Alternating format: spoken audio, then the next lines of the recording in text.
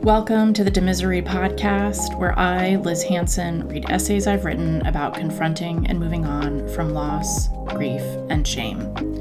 My hope is to normalize conversations around miscarriage, mental health, and all kinds of losses and traumas that compound the older we get. After my own miscarriages, I wanted nothing more than to hear stories from women about how they made it through. So here's mine. Know that you're not alone and that there are many healing paths to pursue. Thanks for listening. Content warning. Topics include miscarriage, infant mortality, grief, and raw freaking emotion.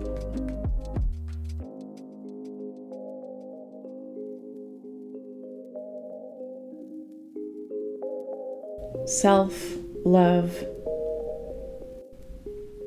We were doing things in the modern order of an older couple, getting pregnant first, and then maybe we'd get married. But that dream dissolved on December 3rd, 2015, when I learned at my 20-week checkup that my child would not be born alive. That it was, in fact, dead inside me and had been for over a month. A year later, my partner and I became a cliché. A couple whose divergent grieving and healing paths cleaved corners into our hearts, such that they never fit together again in the same sweet way, and we grew to resent each other. That was our third miscarriage, and after it, he didn't want to pursue parenthood in any form, not by fostering, adoption, or pregnancy. And so, at age 41, I left him to give myself a chance to find a partner who wanted to make a family with me. I believed the experience of raising a child would be deeply healing for me. I saw myself sprinting that final relay leg into adulthood, and by that I mean I'd gratefully and permanently dropped the role of me as child. As the loudmouth youngest of three, the only girl, and the survivor of a childhood illness, my vulnerabilities have been babied, but also corralled. As a mother and wife, I would prove that I was well, that my odd and ill childhood made me a more understanding type of parent. In the beginning, I wanted to meet an abstract version of me, an idea of self and other that I couldn't help but nurture and love. That loving that everyone says is the strongest, deepest they've ever felt. I had left Los Angeles and abandoned the pursuit of a TV writing career to live in San Francisco and start a family with my ex. So when I found myself devoid of both children and career, I declared myself a complete creative failure. The devastation I felt was different than the other miscarriages I'd had, once my body quietly passed on its own. This time, my body wouldn't let the baby go, and I had to wait for the hospital to fit me in to surgically remove it. 5 long nights, I went to bed knowing I was harboring death, a concept so troubling I gobbled Ativan to get the thoughts and images out of my mind. And then finally, I got the abortion, only to inexplicably hemorrhage. I was rehospitalized and saved by plasma infusions. After a steady week of hell, it's safe to say I was deeply traumatized, psychologically and physically. At home, it was terrible. It felt like the ex and I were stuck in a Lars von Trier movie. The baby's death set off a storm of only bad weather in our tiny apartment, an unrelenting emotional sleet. We were wounded, defensive, triggered, hopeless, and exhausted. We were mean to each other and to ourselves. I quit my job at the small startup where another woman in the office was pregnant the same number of weeks I would have been. I feared going insane if I had to watch her belly grow. Miraculously, a new job presented itself, and I became the in-home personal assistant for a socialite of mixed renown. I was her ideal employee. I was so numbed by grief that her attempted manipulations bounced right off of me, and I could just focus on the work, not her games. Her home was my ideal office. I worked tucked away, affectless and sleepy in a hoarded penthouse in her Pacific Heights mansion that I accessed via a spiral staircase in her bedroom closet. There, I would print out her emails and do her catalog shopping, staring out at the Golden Gate Bridge in Alcatraz. The entire house was an emotional tonic for my sad brain. Wandering around the rooms shook everything else out of my mind. I'd stop and realize, wow, I'm breathing on a Monet. And, lo, I just touched a coons. I felt safe there. No pregnant people, no risk of pregnancy or kid talk. It was a completely alien world of dysfunctional wealth, and all I had to do was perform the secretarial duties required of a septuagenarian Luddite and her shopping addiction. I had 3 coworkers, a Queenie butler with low self-esteem, a depressed housekeeper with a hoarding disorder of her own, and a driver who I could never tell if he was slow or stoned or both. They were each consumed with their own afflictions and circumstances, such that my wounded aura went unnoticed. In many ways, it was a house full of grief. The missus wouldn't throw out anything: paper, catalogs, clothing, shoes, teetering piles of color-coded cashmere sweaters, and her deceased husband's clothing. She was constantly accumulated more printed emails, more catalogs, more couture.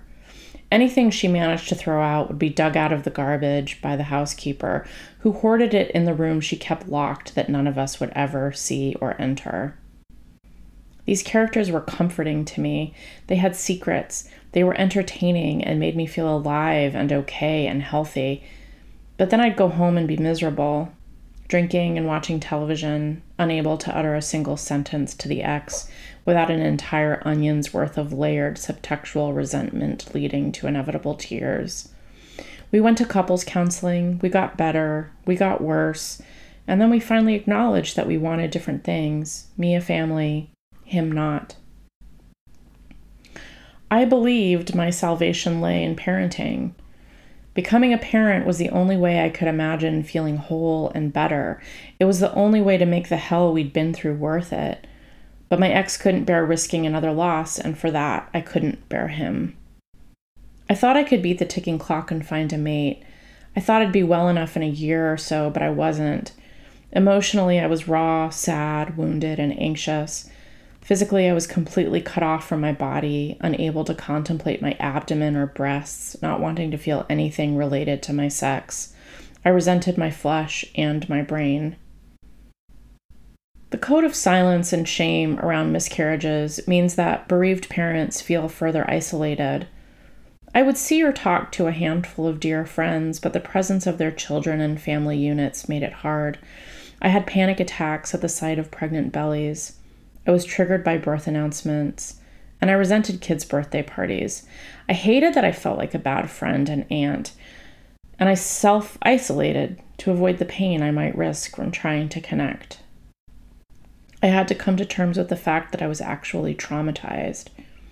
Trauma, that nagging feeling that you could have been well if that horrible thing hadn't happened to you, that you're fundamentally different, worse off. It's time travel to the person you were before, trying to be the person who was a blanker canvas. Trauma is knowing that pain doesn't require fault, that innocent encounters can send you careening to a panic that could be triggered by absence or fullness, the lack of my own child or the existence of another person's. Trauma is a mocking riddle. Everything and nothing. To get stronger, I simplified my life. Living alone, all I had to do was show up to the job that paid me money, and beyond that, just sleep, eat, therapy once a week, and yoga twice a week. I had no social life and placed no creative expectations on myself. My unpaid job was to heal.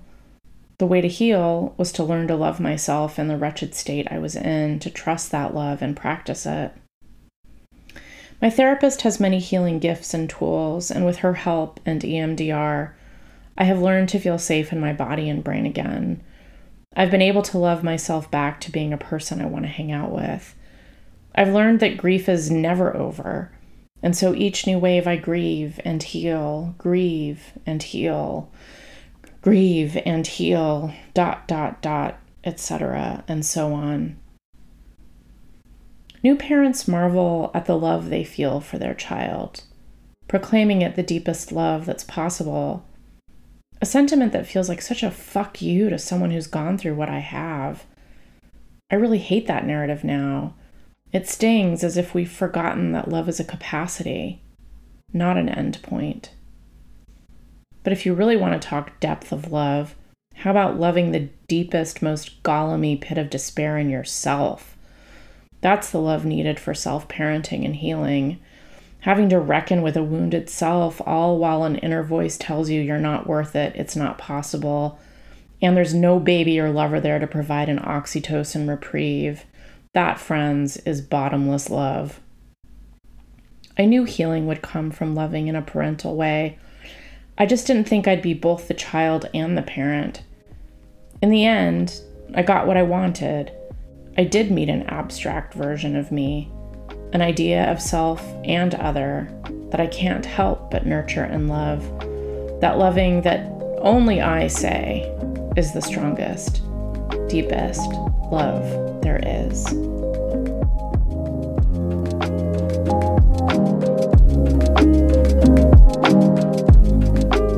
Thanks again for listening.